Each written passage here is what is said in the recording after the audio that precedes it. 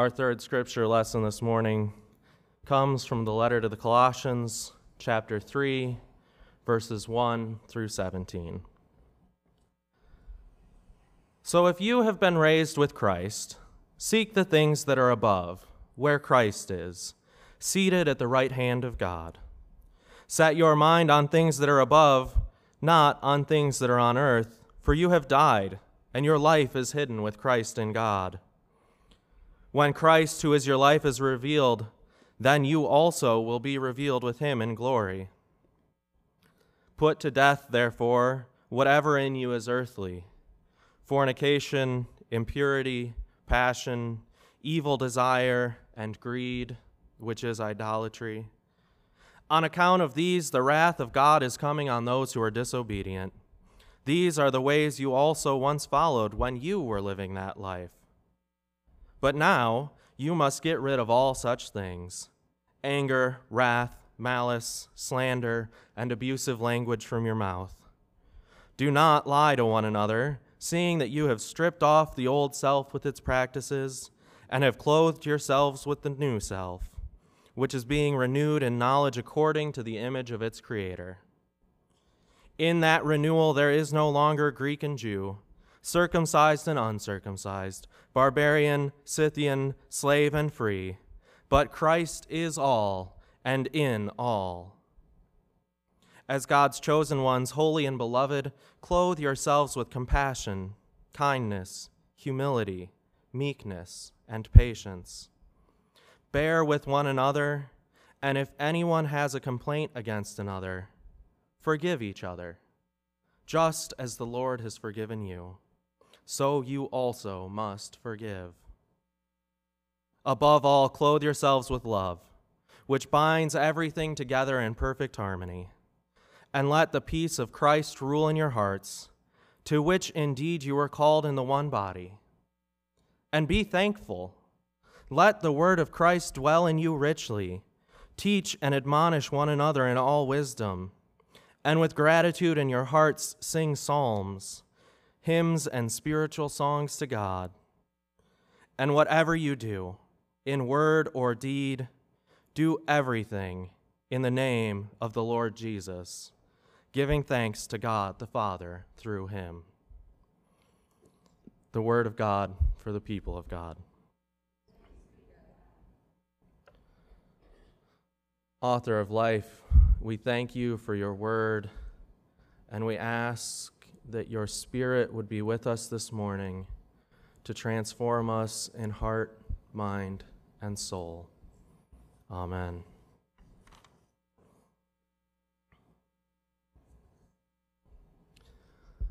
For the last few weeks, we've been making our way through Paul's letter to the Colossians.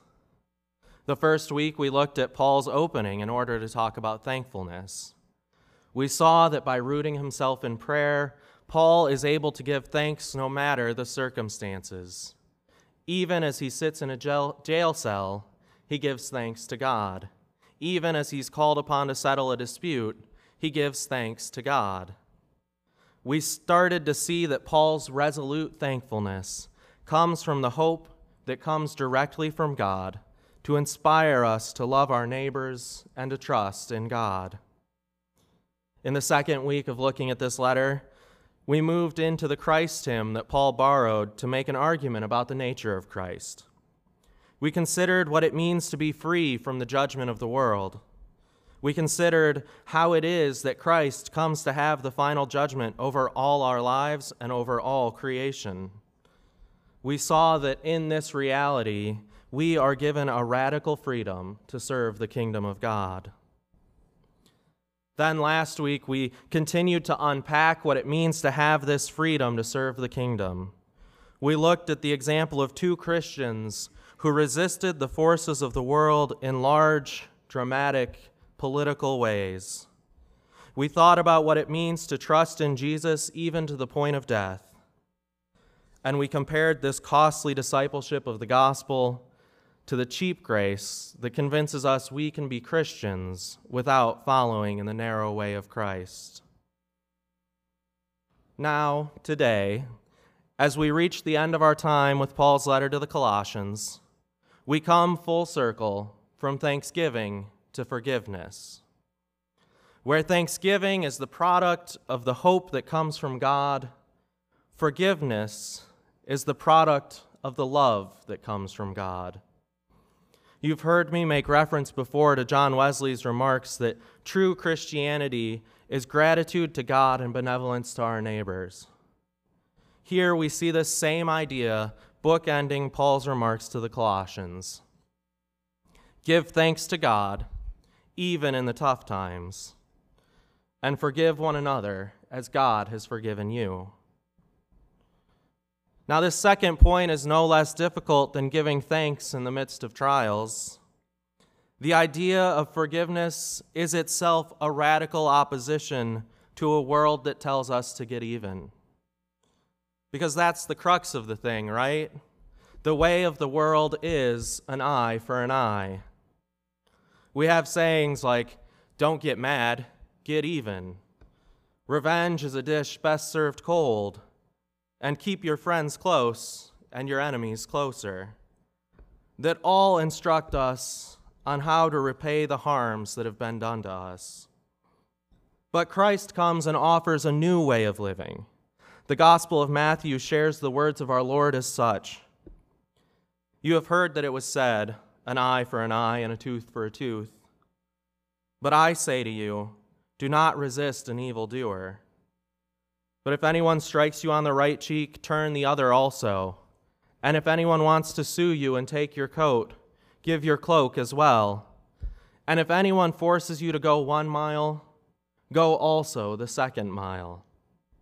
Give to everyone who begs from you, and do not refuse anyone who wants to borrow from you.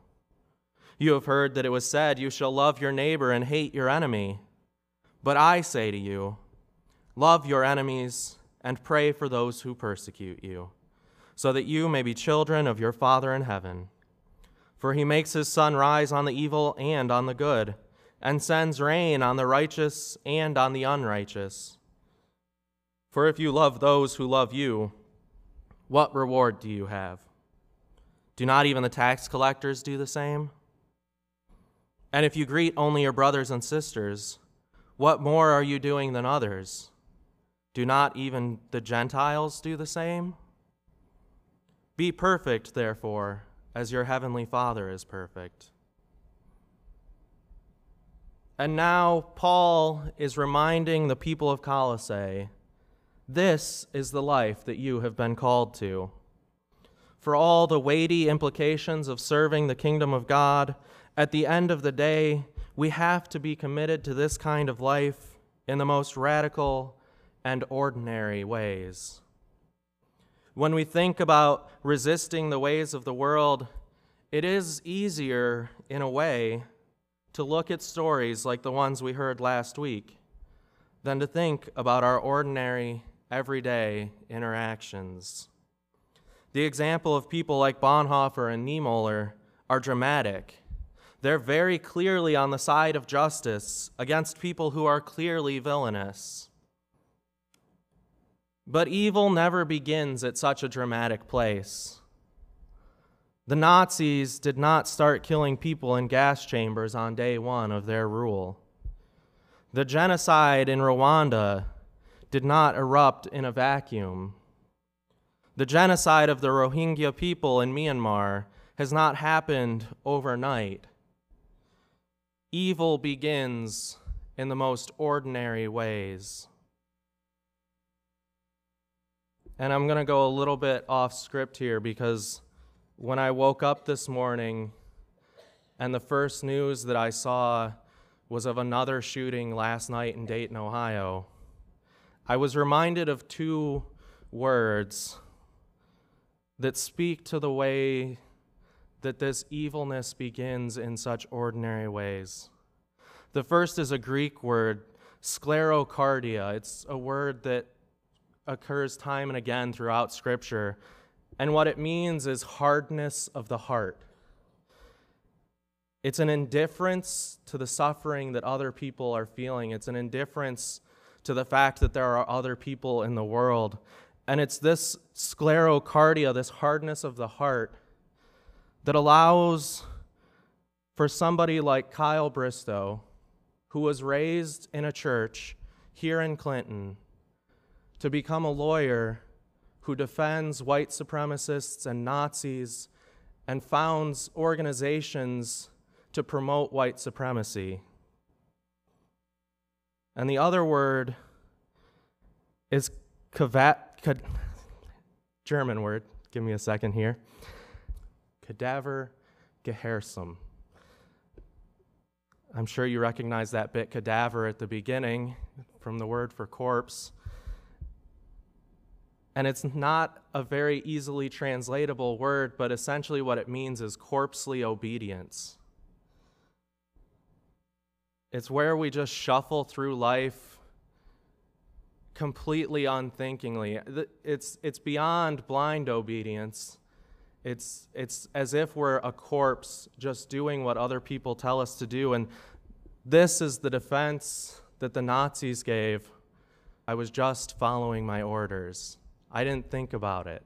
It's how the architects of the Holocaust could say, I didn't kill any Jews.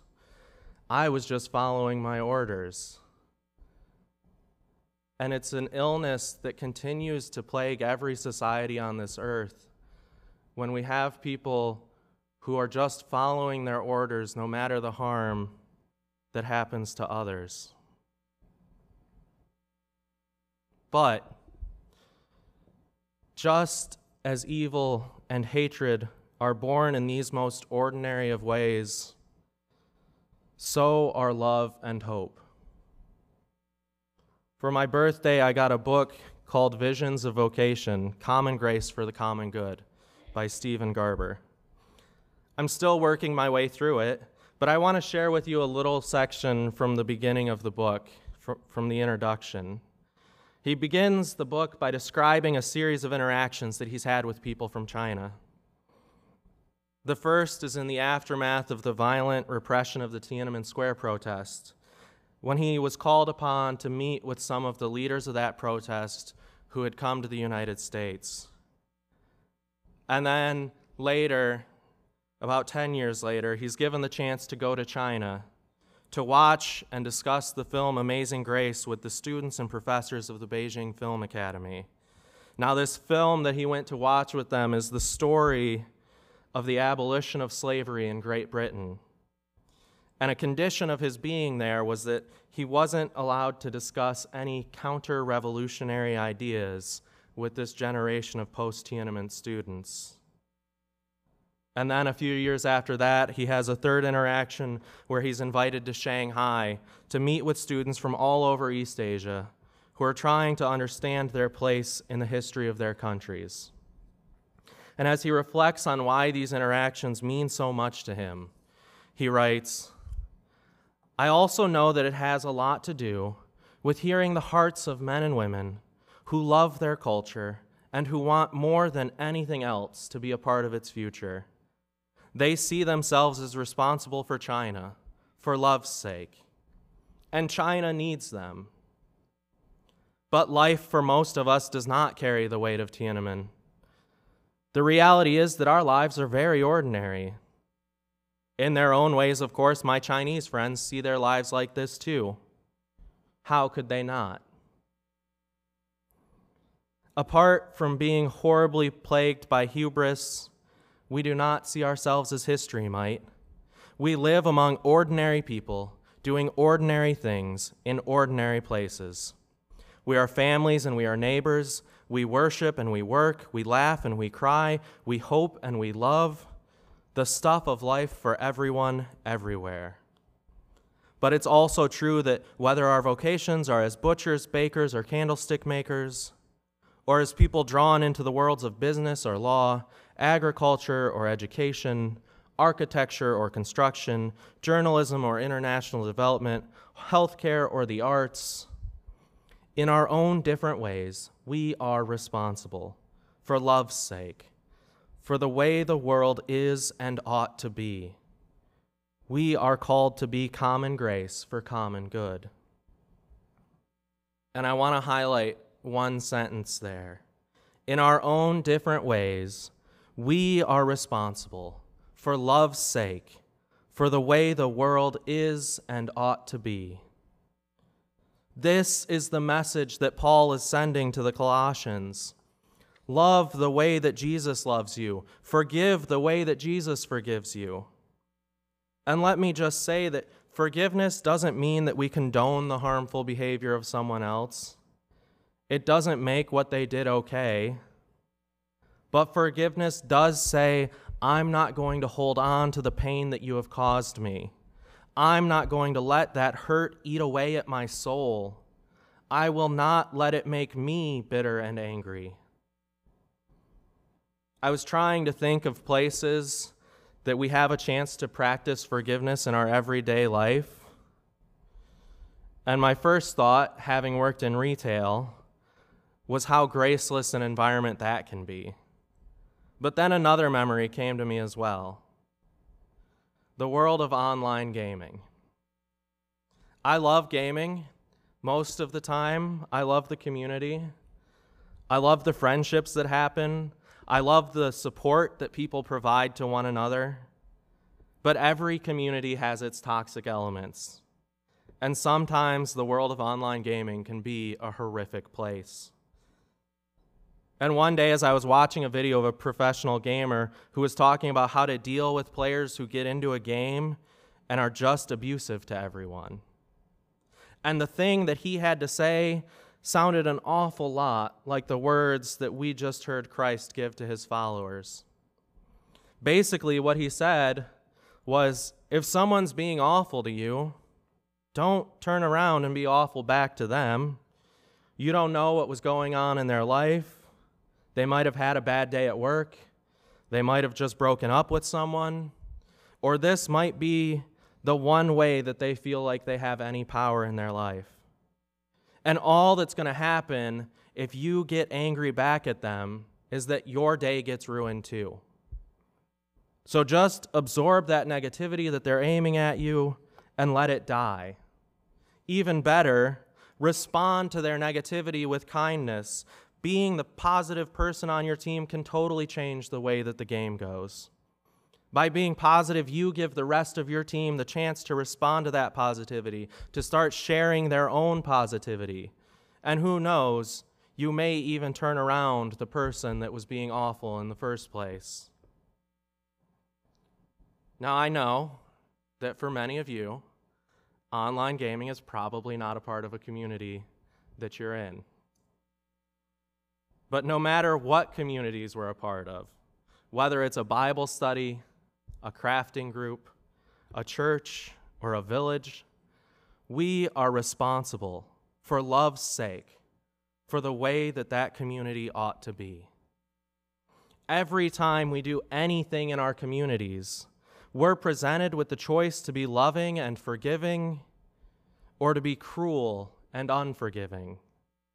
And whichever choice we make, that is how people will see us representing our Lord Jesus. When I was in seminary, some of our classes would create rules for discussion at the beginning of the semester so that we could hold each other accountable to a community standard. One of the most important rules in any class was to hear each other as graciously as possible.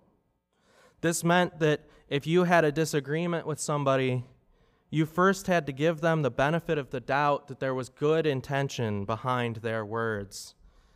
This rule requires forgiveness because it means that when somebody says something harmful, you need to forgive them enough to at least be able to talk through the harm.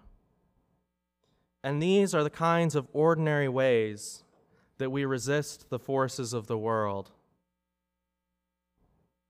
And thankfully, in this community called the church, we're not on our own when it comes to the business of forgiveness. As we take communion this morning, we'll be practicing forgiveness toward one another, and we will be shown how to forgive by God. When we pass the peace, it's a liturgical act, meaning it's work belonging to us as the people of God, to make ourselves right with one another. In the modern church, we sometimes treat it as a ritualized time of greeting, But when we offer God's peace to one another, we should truly be extending a blessing to one another. And when we come to the table to receive the elements, we are being extended forgiveness once again by Christ who sits in final judgment. So, as you receive forgiveness through the sacrament this morning, give thanks to the God of love. Give thanks for your siblings in Christ. Give thanks for the chance to love the world as Christ loves you, and for the chance to forgive the world as Christ has forgiven you. And whatever you do, in word and deed, do everything in the name of Lord Jesus, giving thanks to God the Father through him. Amen.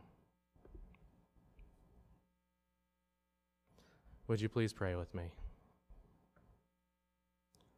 Loving God, keep us trusting in you. Fill us with the hope of your kingdom so that we might have the courage to represent you to the world through our own love and forgiveness. When others see us, let them see you. Amen.